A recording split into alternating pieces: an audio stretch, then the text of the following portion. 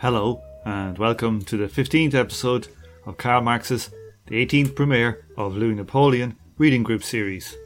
Today is Thursday, the 22nd of October 2020, and I'm your host, Tom O'Brien. This week, we begin Chapter 5, The National Assembly versus Bonaparte. Let's hit it. So, this chapter here is titled on Marxist.org, they call it National Assembly versus Bonaparte. So this is going to talk about how Bonaparte basically split up the Party of Order, took control and basically dominated the parliament from his presidential palace.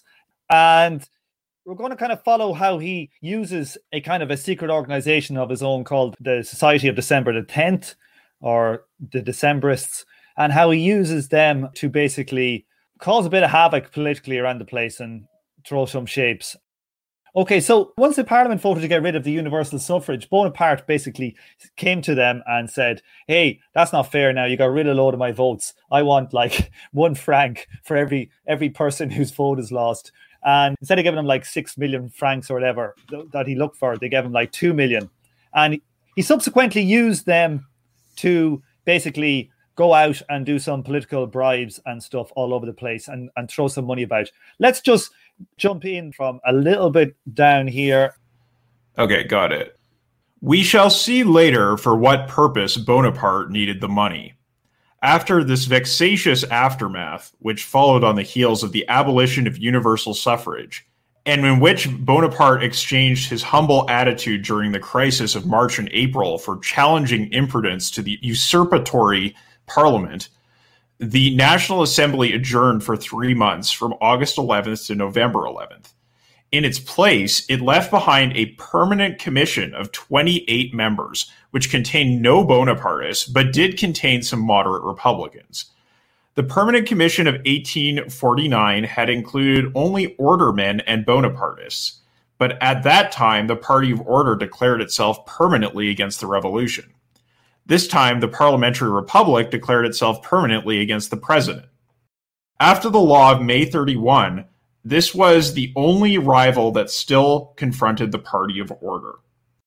When the National Assembly met once more in November 1850, it seemed that instead of the petty skirmishes it had hitherto had with the president, a great and ruthless struggle, a life and death struggle between the two powers, had become inevitable. This is setting the stage here for basically we're going to have Bonaparte and the Party of Order going at it through the Parliament. Let's keep going and have a look at this, the Society of December the 10th. This society dates from the year 1849. On the pretext of founding a benevolent society, the lumpen proletariat of Paris had been organized into secret sections, each section led by Bonapartist agents, with a Bonapartist general at the head of the whole. Alongside decay loué with dubious means of subsistence and of dubious origin, alongside ruined and adventurous offshoots of the bourgeoisie, were vagabonds, discharged soldiers, discharged jailbirds, escaped galley slaves, swindlers, mountebanks, lazzaroni, pickpockets, tricksters, gamblers, macquereaux, brothel keepers, porters, literati, organ grinders, rag pickers, knife grinders, tinkers, beggars. In short, the whole indefinite, disintegrated mass thrown hither and thither, which the French call la bohème. From this kindred element, Bonaparte formed the core of the Society of December 10th, a benevolent society insofar as, like Bonaparte, all its members felt the need of benefiting themselves at the expense of the laboring nation.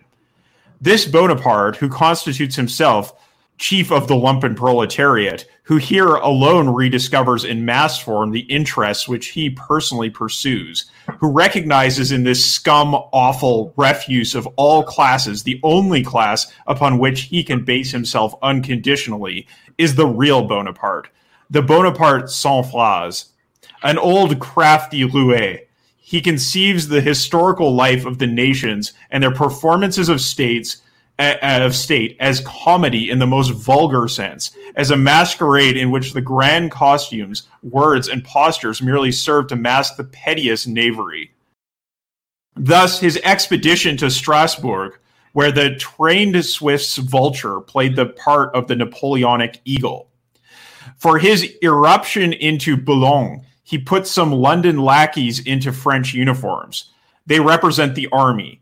In his Society of December 10, he assembles 10,000 rascals who are to play the part of the people as Nick Bottom, the character from Midsummer Night's Dream, that of the lion.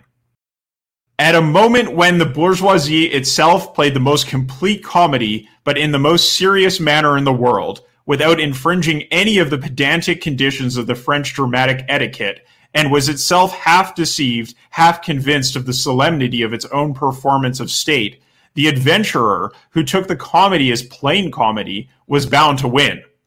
Only when he has eliminated his solemn opponent, when he himself now takes his imperial role seriously, and under the Napoleonic mask imagines he is the real Napoleon, does he become the victim of his own conception of the world.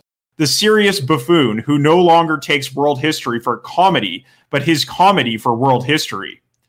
What the National Atelier were for the socialist workers, what the Garde Mobile were for the bourgeois republicans, the Society of December 10th was for Bonaparte the party fighting force peculiar to him. On his journeys, the detachments of this society packing the railways had to improvise a public for him, stage popular enthusiasm, roar "Vive l'Empereur!", insult and trash Republicans under police protection, of course. On his return journeys to Paris, they had to form the advance guard, forestall counter-demonstrations, or disperse them. The Society of December the 10th belonged to him. It was his work, his very own idea. Whatever else he appropriates is put into his hands by the force of circumstances. Whatever else he does, the circumstances do for him, or he is content to copy from the deeds of others. But Bonaparte, with official phrases about order, religion, family, and property in public, before the citizens and with the secret society of Schufterles and Spielbergs, the society of disorder, prostitution, and theft behind him, that is Bonaparte himself as the original author, and the history of the Society of December 10th is his own history. Just in note of order, the Schufterles and the Spielbergs were from Schiller's drama called The Robbers, who pillaged and murdered without impediment or scruples. Okay, the Society of the December 10th. What are we going to say about them? Looking at today's politics, could we see like elements of the Society of December 10th in like Tea Party and these type of no, you can astroturfed or sort of, but no, I don't think so. Like honestly, because these aren't petite bourgeois. These are people who are desperate, and their desperation makes them reliant on the state. And ever since Mao did his brainwashing campaigns against the quote-unquote neutral classes in China, it has been assumed that the lumpen proletariat, which is the desperate and the dispossessed, would be the organ of at least an ally in the revolution. And so, frankly, whenever we see mass movements on the left lately, it's been of students plus these kinds of people who you would call déclassés. Marx has very little time for this. And this is why he's not talking about petite bourgeois here. He's talking about people whose primary things are criminal enterprise, grifting, and having nothing to do outside of the army. He's talking about like massively structurally sustained unemployed who have picked up other things to survive, and those other things are all parasitic. So you're saying that the things like the Tea Party and such kind of astroturfed organizations tend to be more petty bourgeois than what Marx is saying is the makeup here. You see people like this who turn into sort of managers of organizations like Tea Party, like the astroturfers, but the membership is petty bourgeois. Yeah, I would agree with that. The membership is like small businesses. It's not like you're not turning to the mafia or to street gangs to form the society. And to be fair, I mean, leftists have largely, they don't do this formally anymore, but in the 70s, it was a real thing. And in the late 60s, where that was seen as the part of society where you needed to recruit from. And the other people historically who thought you needed to recruit from there were insurrectionary anarchists. So I'm not so much sure like how much of this is, obviously we believe that Marx is telling the truth here, but how much of this is also a polemic against like Proudhonist and stuff at the time as well, because of the context for this writing. But look at where these dispossessed classes go when they have a rich patron. You can get them up to anything. And they will do so off of the backs of the majority of society, which, according to Marx, is the working class and the peasantry. So, yeah. And yes, you might see grifters like this, like high-end grifters like this, who are astroturfing things. I would agree. But that's actually bourgeois and petty bourgeois. They have the money. Like, you don't ask, low-level con artists to go run your grifting organization. What's interesting about fascism, and I think Trotsky talks about this a little bit, fascism that made it different from classical Bonapartism, and this was a debate between the right oppositionist and the left oppositionist in the 20s and 30s, was that Trotsky thought that fascism was kind of a Bonapartism that also managed to incorporate the petty bourgeoisie, and thus was like, in Trotsky's analysis, a ball on the top of a pyramid, and he thus thought the Molotov-Ribbentrop Pact was fine because the class composition of the base of Nazism was so incoherent that it would just fall apart. And I mean, he may have been right about that, but not before it killed 12 million people or more. So yeah, I mean, but I don't actually think like you don't see this in the United States. Occasionally, you might see this in like places where there's a lot of imperial jackfuckery, like, places we traditionally call like banana republics, where like caudillo figures will like basically recruit the mob to hold up their government. But that only tends to happen now in places where there's a really strong, like hidden, neocolonial or imperial bootprint from either Europe or the United States and Canada to tip things around. And so I don't think there's a one-to-one correlation to stuff in America on this. So another thing would be like for us to discuss here would be, what about the role of secret societies? We see them, I don't know, I've been going through like a lot of the, Revolutions podcast, certainly in 1848, there, especially in Italy and some of these places, there was shitloads of highly organized secret societies. We don't really see this phenomenon around too much today, certainly not from the left. Is there a role for these secret societies from our point of view? Sorry, just a question about, I wouldn't think, like, not all secret societies are the same. Like, I don't know that are you trying to equate the Society of December the 10th with like a highly organized, like, anarchist cell? Like, they're both secret societies. Like, yeah, no, more like, I'm not thinking about anarchist cells. You're thinking about like you're thinking about the Carbonari, right? In Italy. That also led to like the secret dictatorship doctrines of Bakunin. Marx, the reason why you don't see it is both liberals and Marxists have jointly kind of opposed this. Like Marx has always opposed that. He let them into the International but argued against them, and that's what ultimately killed the First International. Was the debate over the state and Marx's compromise position, and the debate over the role of revolutionary secret societies and secret vanguards, which Marx opposed as being dictatorial and anti-democratic. Which is a fair point. What about no, absolutely. But what about in situations, say, like where it's like severely repressive and you have to go underground? Say, for example, like in Northern Ireland, where the IRA was, obviously an underground secret society. Are like the Bolsheviks, frankly, like the Bolsheviks were. Exactly. There was a lot of this in Latin America as a result of the turn to the right in the mid-century, right? Yeah, it's actually something I wonder about, because I had a debate with an unnamed Marxist group that called itself anti-vanguardist that had very, very strict secret rules, even of like its membership internally. And I quoted the Communist Manifesto at them in the First International debates. But they had points back to me about even though they were anti-Bolshevik, but about the Bolsheviks, and they brought up the IRA and for repressive conditions and like the illegal and secret labor unions. I suppose the goal is, do they stay secret? Are you secret as a tacit, tactical thing under severe repression? Are you secret because you want to operate secretly in general?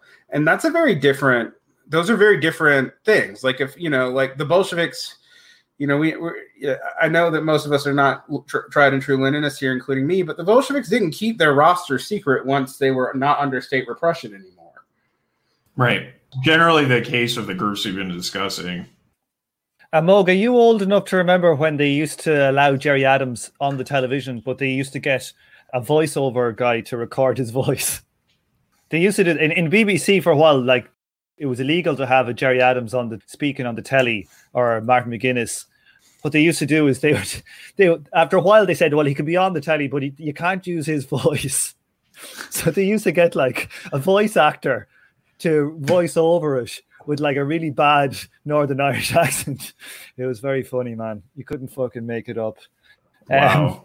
I mean, I will say one of the things that we have to deal with that has been brought up in chat, but it's serious because I've thought about it, is like, one of the reasons why I think Black Lives Matter went into official like quasi-NGO territory and outside of its initial like organizing is all the Ferguson people were dead within 2 years?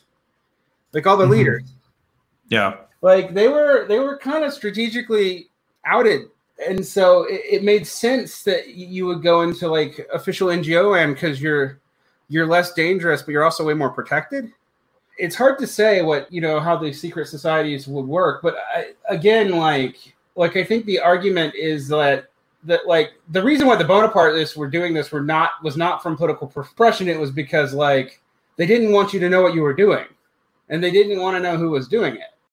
I mean, it's a secret society in the way that like conspiracy theorists would accuse the U.S. government of having the CIA cooperate with the mob to kill JFK. Like it's like that. Right. That's quite a mainstream American opinion, though, isn't it? Is that not like probably the majority of Americans think something like that is true? The majority of Americans believe in some sort of JFK conspiracy, including myself until I was a little older. I kind of actually still believe in one, but it's one of incompetence. We can talk about that another day. My theory is in actually responding to the shot that the Secret Service accidentally shot him in the head. I like that one. I like that one, Derek. That's like that actually, to me, that explains the most. But this is eerie though to me, because one of the things I think Marx is doing here is I think Marx is actually having a backdoor argument with other leftists with this section, because the debates in the First International resolve around so many of these classes that he's accusing Napoleon of using, that I'm thinking even though this is before that this was he was worried about this from moment one from discussions in the League of the Just and the Communist League, that he was worried about the left trying to use these elements themselves and to align with someone like Bismarck, which he was turned out to be true, to kind of take power, and how bad that would go. There's a comment in chat that the CIA used the mafia to control Italy. I should also add that the current ruling party in Japan, the long-time ruling party, the LDP, was partially formed out of Japanese organized crime.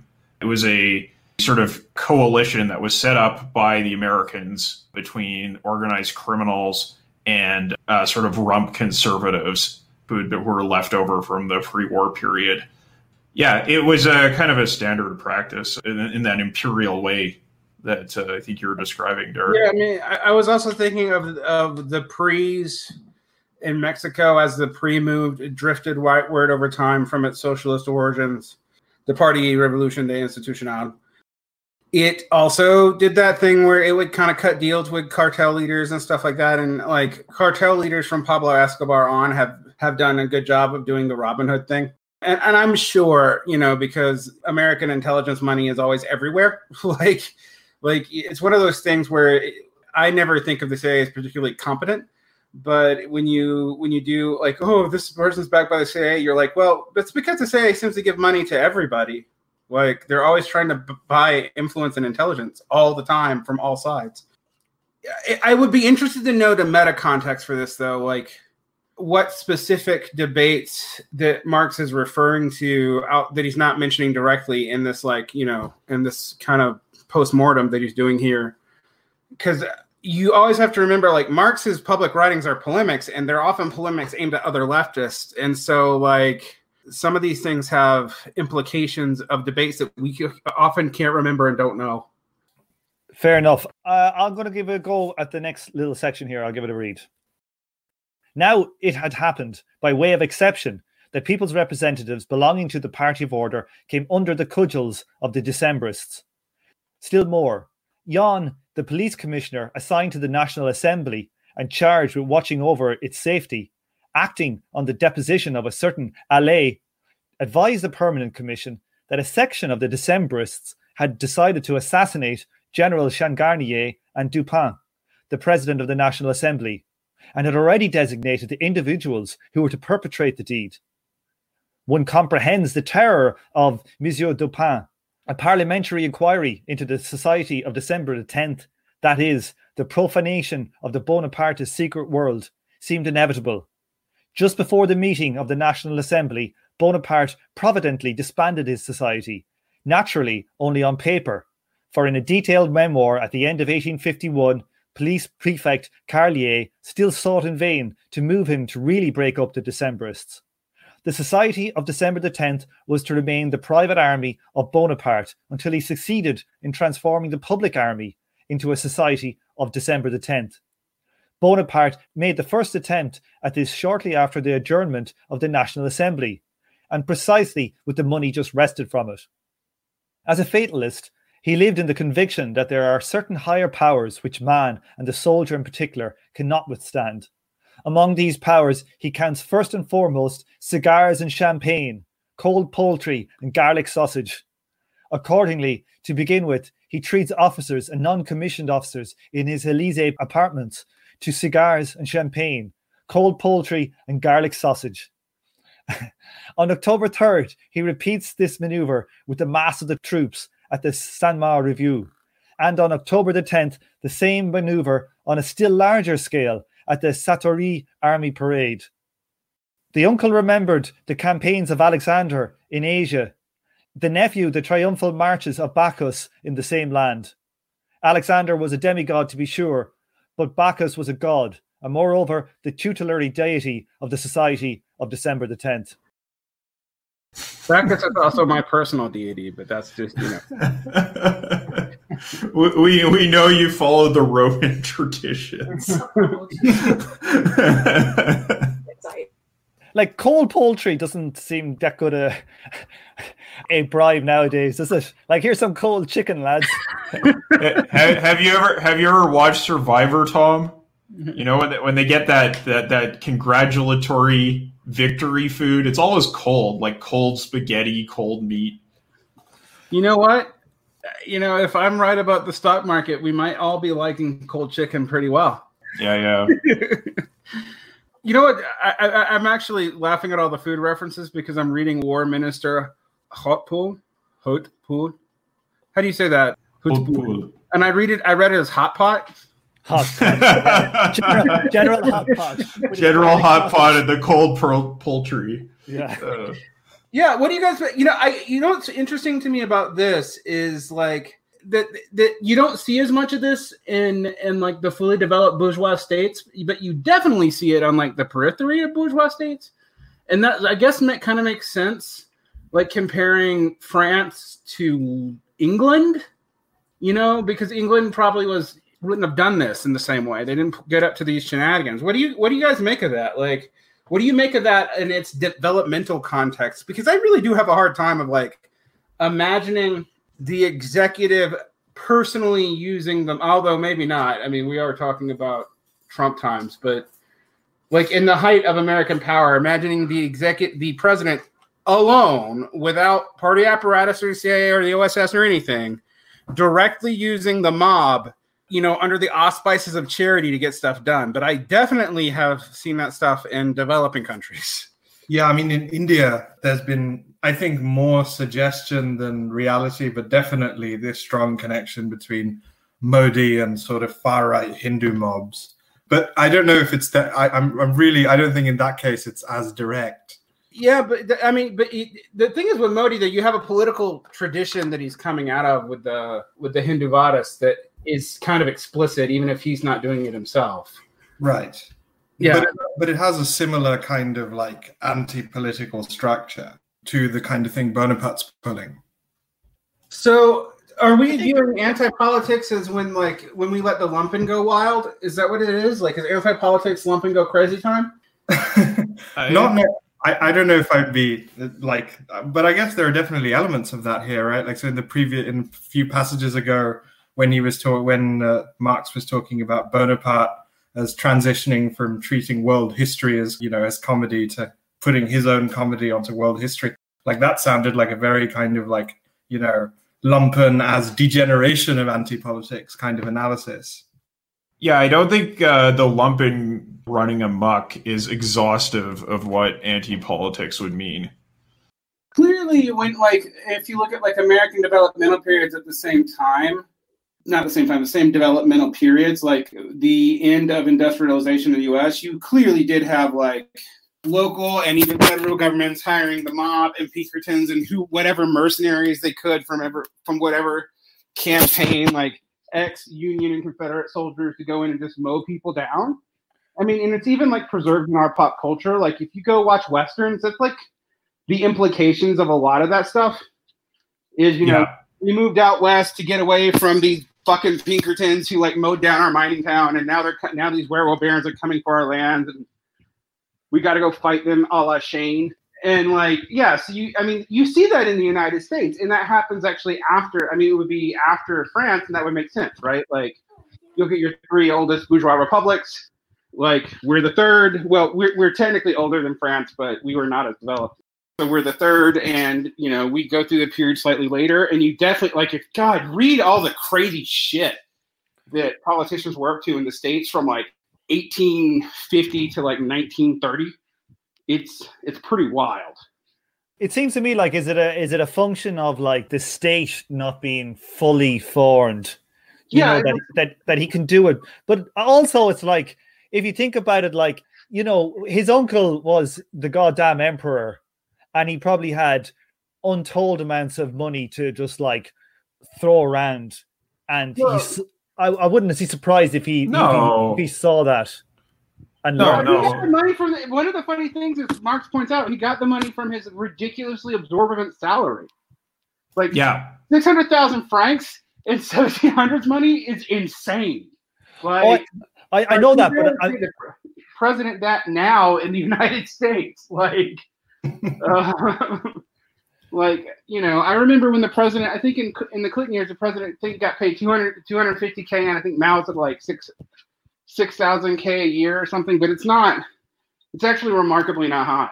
And I think part of the reason why is that, you don't want them using their salary for that. But yeah, I mean, he probably got up to all kinds of shit. But he's also, he's more of a disgrace. I mean, he's from a disgraced lineage who's trying to, make good. I mean, the most dangerous aristocrats are the ones that kind of barely are, you look at who makes up conquistadors, you look at all this, end of feudal era shit. Those people are dangerous because they're desperate.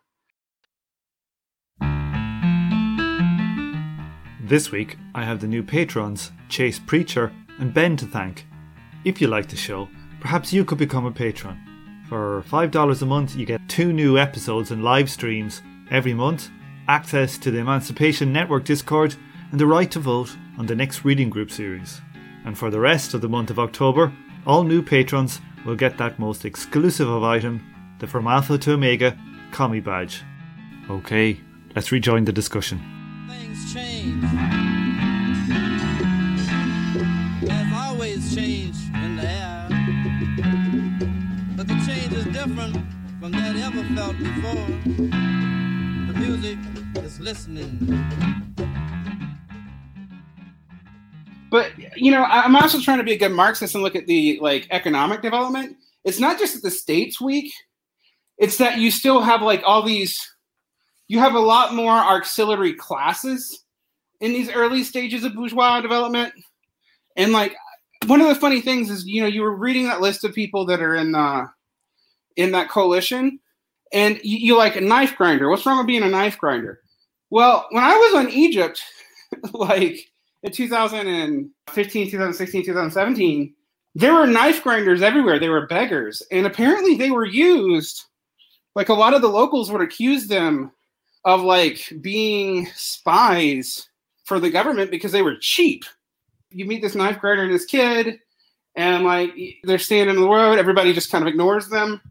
And, it's not hard to pay them off a little bit. And, and also, I don't want to limit them in the stereotypes, but it is a society that to survive, people actually kind of have to pay bribes because official salaries are so low, you can't survive off them. So, I mean, I also think that's probably true in France at the time. Like, given that how many republics have we gone through by this point? Like, it's the fourth. Yeah. That normally doesn't breed a stable currency, for example.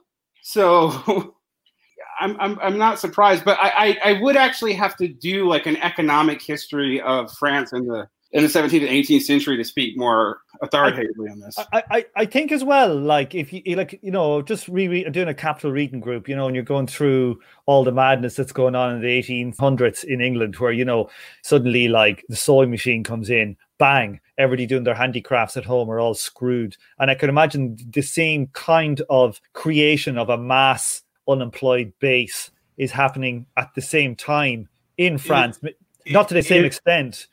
It will happen under Bonaparte, but it really hasn't kicked off yet in France at this point.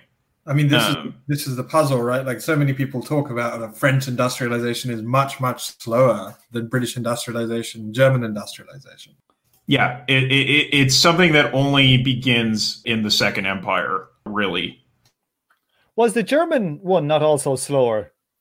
No, the German was fast but the reason for that, it is properly given by materialist liberal historians, is that Germany didn't have enough of an empire to do shit with, and so had to be more efficient to compete. So that efficiency against competing with European empires led it to like basically be like the engineer state and the state of poets and philosophers, and to like really invest in its education system. Like the modern education system that all the world uses. I mean, and France was still using this education system until the fucking 60s. It was basically medieval clerical, universities and schooling systems. And like the Prussians were like, nah, man, we got to modernize this shit. And that's what the German and American school systems are founded on. And the UK's too, to some degree, actually. Those reforms, like the grade levels, the end of the 1-1 schoolhouse, the testing regimes, those all come out of like Prussian efficiency moves to try to outcompete the British. Well, I'm telling you, I did a maths degree in the 90s in Ireland, and it was like fucking Jesuits. They used to get us to learn theorem and proof off by heart. So you would have maybe in a course, you might have 80 theorems and proofs, and what your exam would literally be go in and just like state this theorem, prove it, and you'd have to know about 80 theorems. And it's just like they never ask you to do any math. It was just like rote learning. Fucking incredible. That's pretty amazing. I mean, one of the things that Amog might remember this. Amog asked me to talk about the forms of education worldwide. God, this was like 6 years ago. This was the very first thing we did, I think. Yeah, this massive 6-hour podcast, like me going through the entire history of Western education, which is something I actually know probably better than this stuff. And one of the things I pointed out is like Latin America is kind of weird because it's still kind of based on that medieval model of education systems. Because of Catholic influence and all that. It's also the reason why you see like the people in the Vienna Circle and that grouping be so radical is because they were incredibly frustrated with the Catholic system that was still in place and how conservative and out of date it was. To me, that's just an epiphenomena of like Germans not having an empire, so they had to industrialize really fast. But kind of like China and Russia did, they also had the advantage of the English-speaking world and its colonies having already done so. So all they had to do was improve and advance. Again, liberal materialists more than Marx have studied this. But if you look at like these societies, there's a lot of low-hanging fruit at first, and then this new society comes on, and they just steal all the innovations of the prior society, like the United States did it to Britain, and China's doing it to everybody, and they improve on it immediately because the research R&D that they have can be invested on advancement more than coming up with it in the first place. And so, like, it makes sense to me that, like, that Germany was able to do it so much faster. The UK kind of pioneered it, but it had all those imperial resources to really propel it. But France was, kind of a cluster mess. I mean, really, it's strange to think of because of the Napoleonic Army, but if you look at it economically, it was kind of a developing country compared to England at the time. It just had all those numbers, didn't it? It had a very big population. It had like double the British population, I think, at the time, didn't it? Yeah. I mean, and also... Triple. It was 30 million or something crazy. Right. But also, if you think about that, when you have that much labor power, you can be inefficient as fuck. Yeah. Like... What do you call it? There was a guy in my maths course, and his name was Anto, and he was a real big tough guy. He was the captain of the Gaelic football team in Trinity, and he was a total tank of a guy.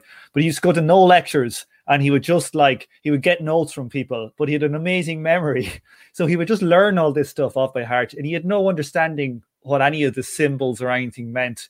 And in one of his courses, he had lost one of the pages in this big long proof, one of these seminal like complex analysis proofs. It was like 6 foolscap kind of a proof, and he missed out 2 of them.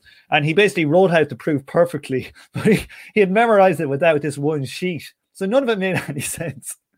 And they copped on what he was doing, and they failed him for the entire year. But how could you possibly just learn all the symbols with no meaning? Fucking hell, man. I mean, just to give some context, like in 1831, like half the labor force is in agriculture. What would it be, Amog, at the time in the UK? Would it be something similar? I think it's definitely less. I think there's 23%. I think that the figure I was looking at is 23% of the population in the UK compared to like 50 in France. So it's I'm actually like a lot of a few Sweden and a number of other countries. Like this is a general pattern. Like France is an outlier because it has this massive population and it's all kinds of other things. But it's like, as Derek was saying, it's a developing country. In that it had a lot of garlic sausage. Amog, how do you feel about reading this next chapter? Okay. After the review of October the 3rd, the Permanent Commission summoned War Minister Hautpoul. He promised that these breaches of discipline would not recur. We know how on October the 10th, Bonaparte kept Hautpoul's word. As commander-in-chief of the Paris army, Changarnier had commanded at both reviews, at once a member of the Permanent Commission, chief of the National Guard, the, quote, savior, unquote, of January 29th and June 13th, the bulwark of society, the candidate of the Party of Order for presidential honors, the suspected monk of 2 monarchies. He had hitherto never acknowledged himself as the subordinate of the war minister, had always openly derided the Republican Constitution, and had pursued Bonaparte with an ambiguous lordly protection. Now he was consumed with zeal for discipline against the war minister and for the Constitution against Bonaparte. While on October the 10th, a section of the cavalry raised the shout, "Vive Napoleon! Vive les saucissons! Hurrah for Napoleon! Hurrah for the sausages!" Changarnier arranged that at least the infantry marching past the command of his friend Neumeier should preserve an icy silence. As a punishment, the war minister relieved General Neumeier of his post in Paris at Bonaparte's instigation, on the pretext of appointing him commanding general of the 14th and 15th Divisions. Neumeier refused this exchange of posts and so had to resign. Changarnier, for his part, published an order of the day on November the 2nd, in which he forbade the troops to indulge in political outcries or demonstrations of any kind, while under arms.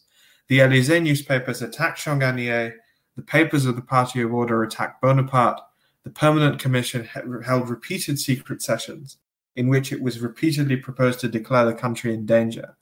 The army seemed divided into 2 hostile camps, with 2 hostile general staffs, one in the Élysée, where Bonaparte resided, the other in the Tuileries, the quarters of Changarnier. It seemed that only the meeting of the National Assembly was needed to give the signal for battle.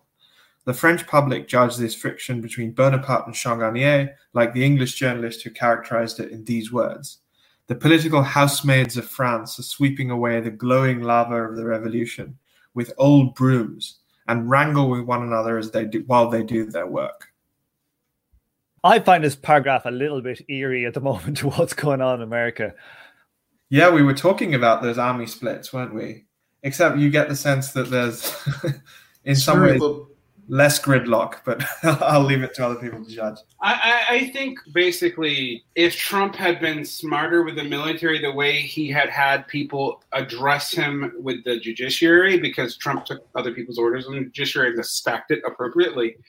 I mean, appropriately for him and his conservative allies and the American Heritage Foundation and etc. I think you'd see something like that. But Trump did not learn the first rule of Cadilloism, and that is make sure the military is loyal first. And he doesn't come from their ranks. And in the United States, the military has been able to kind of, I mean, it's been used as a political football, but no one really uses generals that way. And attempts to do so after Eisenhower have largely failed. I've talked about James Burnham before, but that's one of the predictions he makes where he's utterly wrong, where he predicts that like we'd have Bonapartist tendencies with generals in the U.S. becoming presidents. That exposes the apparatus to public scrutiny too much.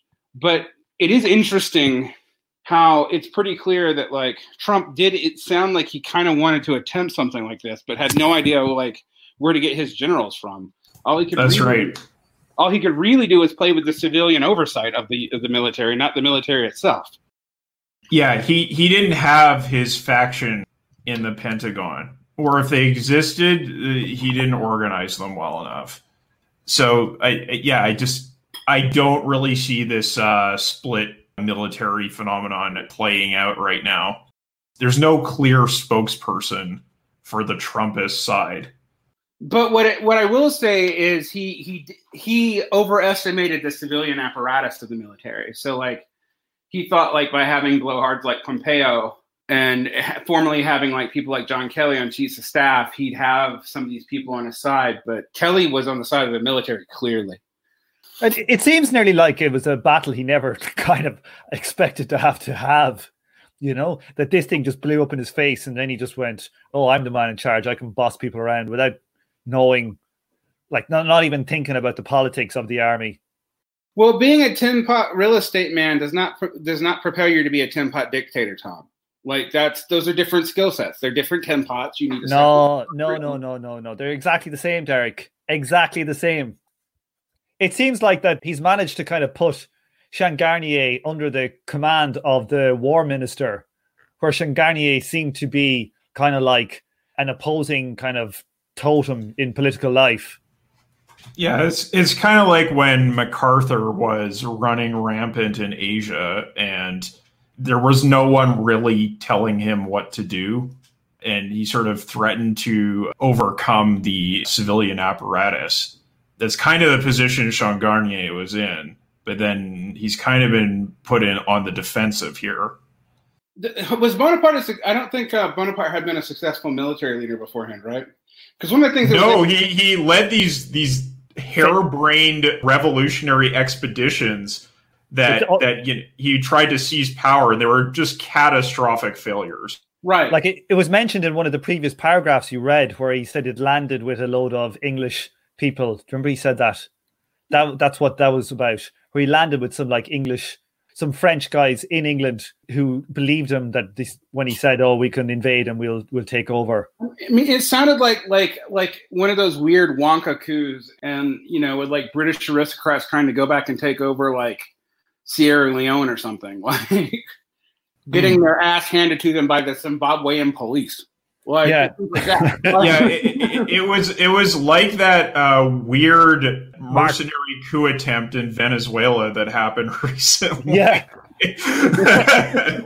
Or Mark Thatcher. Do you remember? Like, that's what I was talking about. Mark Thatcher in New Guinea, or not Guinea-Bissau, I think.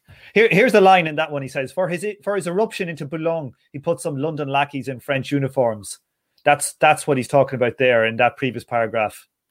I mean, I could see Trump doing that, except that Trump doesn't come from Trump does not think militarily, actually, and kind of sometimes I'm grateful for it, to be frank. Like, he kind of approaches everything as a blowhard fake boss on TV. So, yeah. Every power problem is basically a media problem of one kind or another. Right. It's all PR, but he's also kind of, boardroom scheming, as opposed to thinking about like the forces of power in a society. Right. Which is why I think our party of order hates him so much, but still. Like, if Trump had ever been a CEO of a large production company that had to deal with established unions, he would be a different kettle of fish altogether. Yeah, or if he came from like Lockheed Martin, he'd be a different kettle. I mean, like if you think about, like, it's not that, for example, like the Bush administration was less corporate. They just came out of the corporate sectors adjacent to geopolitical conflict, like Halliburton. I mean, there's also, like, if you think about all of Trump's like shitty deals and the way he, it's all of the stuff it's all a lot of legalistic stuff, trying to get tenants evicted and trying to, it's all kind of rentier. It's none of this. It's certainly not industrial conflict, and it's certainly not, as people were saying, it's certainly not like mobilizing a force of any kind. It's all kind of either media fuckery or kind of, landlord fuckery. Yeah, media fuckery, IP fuckery are basic landlordism, which totally makes sense, right? That's what he did. I mean, he was also bad at it. His success came when he actually like got into showbiz, and I guess that's the intuition he's followed. It's interesting to think about like what Bonapartism looks like at different stages of the economy, since we are kind of in the United States is clearly more in a rentier economy. But also, like, it means that, frankly, if you take that view, it makes our Bonapartes even more farcical, because they can't even control the military. That's the one thing Bonapartists are supposed to do. It's not clear they can really control anything except the sort of media space in which, elections and elite discourse takes place.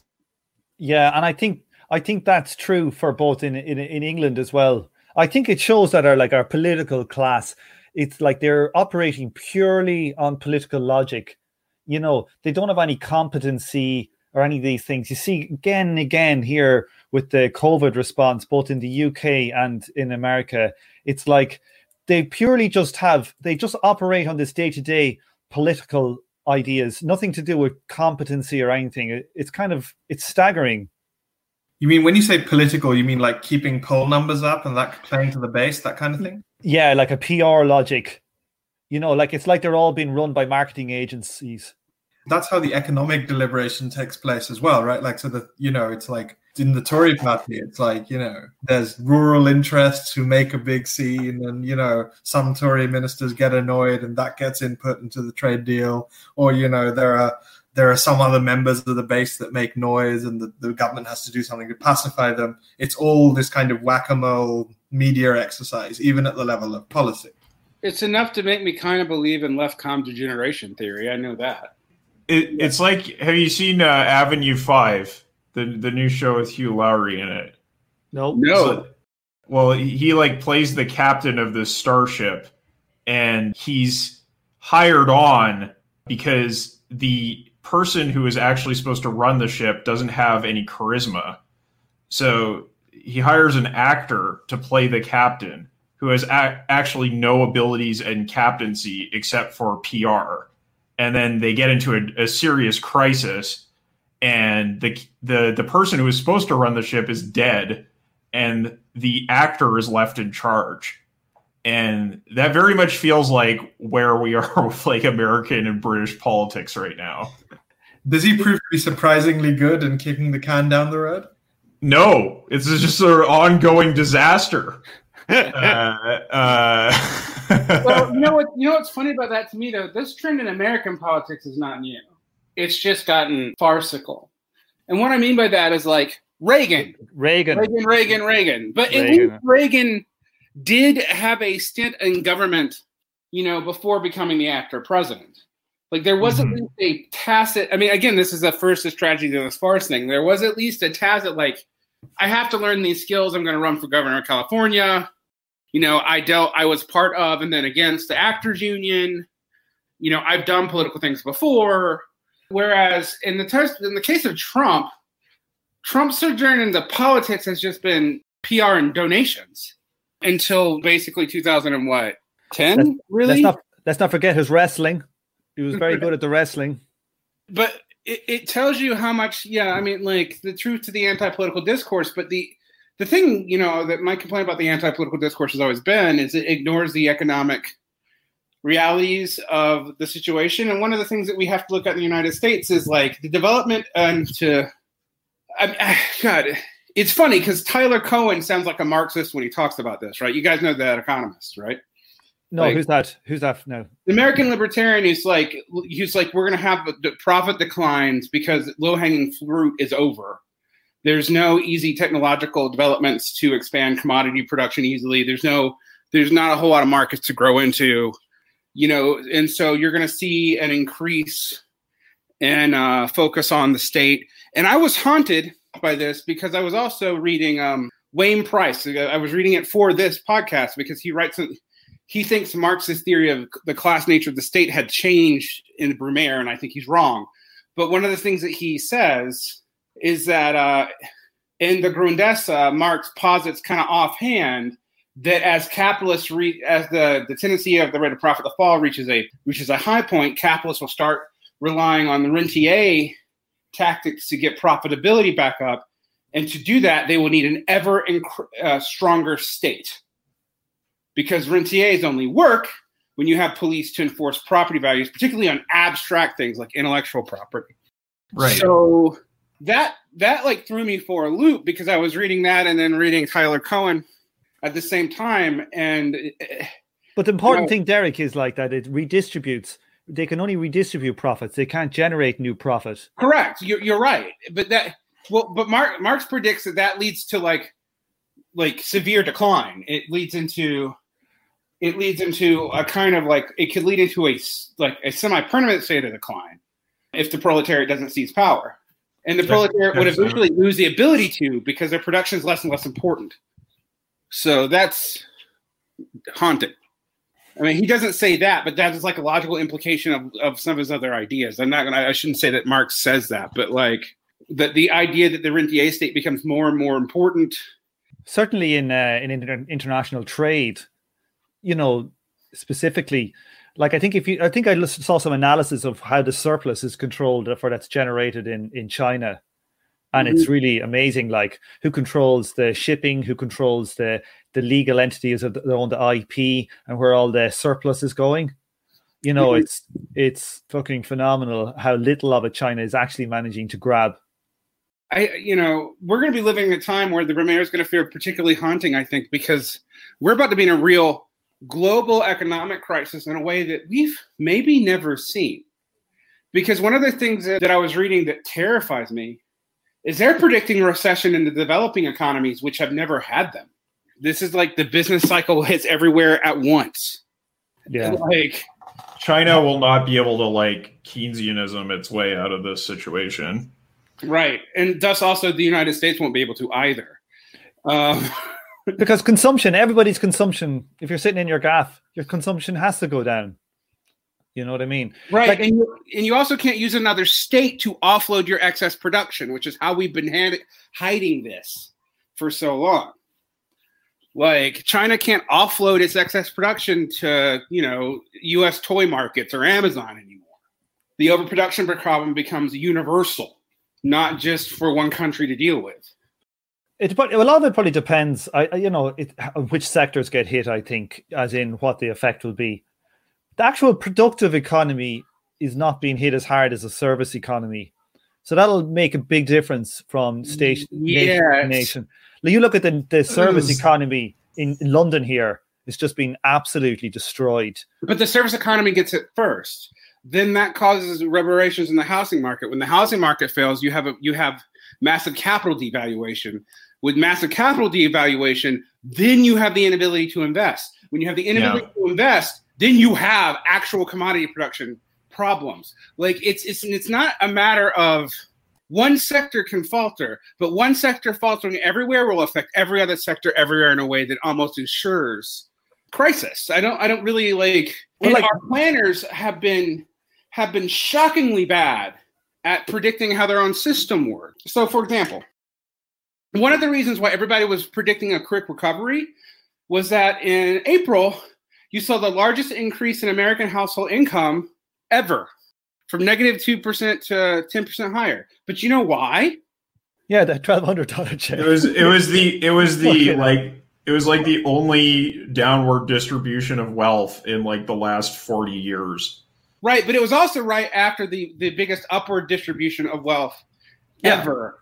Yeah. No, I mean, yeah. Like it's like an outlier in a trend that is utterly the opposite direction. Right, but that's going to end in July. So they were predicting. I mean, the fucking economic analysis people were being so stupid as to predict the spike. The spike in April from a temporary government assistance program was somehow going to float the entire economy into an immediate uplift without realizing that the way they've timed this, that literally that mortgage, rental, all those protections, the unemployment will all stop way before employment fully returns. And also the eviction protections and all that are going to go flat. And this is something I was shocked about, that I was talking about the CDLs earlier. Like collateralized debt things were re-legalized in the Trump era in a slightly different way. And so like that thing that brought the economy down in 2007 is primed to explode in September. But it's worse though, because these are mainly, the big market is in CLOs, which is in corporate debt. And the corporate debt tranches are like the ones that are AAA of them are still fucking corporate debt that can't issue their own bonds. So it's like that stuff is going to go from probably worth AAA ratings to maybe, like in this scenario, like these firms could actually go bust. It could go to like 10 cents on the dollar. Like certainly the lower end of those tranches and those things. But even the other ones might get screwed beyond belief. Yeah, I mean, and the people are right, by the way, people in the chat are right, that while this is happening, we're not even factoring in the fact that, like, the state level, because unemployment's run state to state, the state level red tape on getting unemployment is still massive in a lot of states. And so I think it's like maybe, I've read between only a third or half, depending on who you read, of the claims have even been honored. So, like, fuck, man, like... And so, yeah, when I read this, I'm just thinking, like, maybe France and, Louis Napoleon, that normally I think of those times as, like, some of the worst times to have been a worker. But, like, I don't know. Like, we might be nostalgia for it. We might have nostalgia for them soon.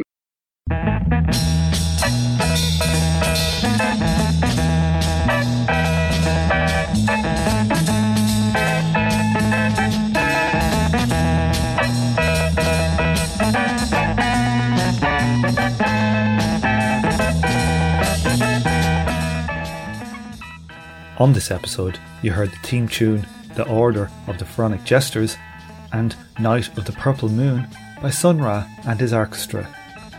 The artwork for the show was created by the Korean artist and author of the 2019 Marx Engels illustration book. You can check out links to his work and Twitter account in the show notes.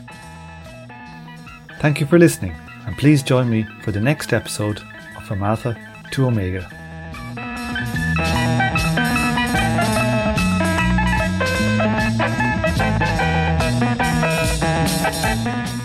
This show is a member of the Emancipation Network, a Marxist podcast and research collective. Make sure to check out our network sister podcasts, General Intellect Unit, Jumpsuit Utopia, Mortal Science, and Swampside Chats.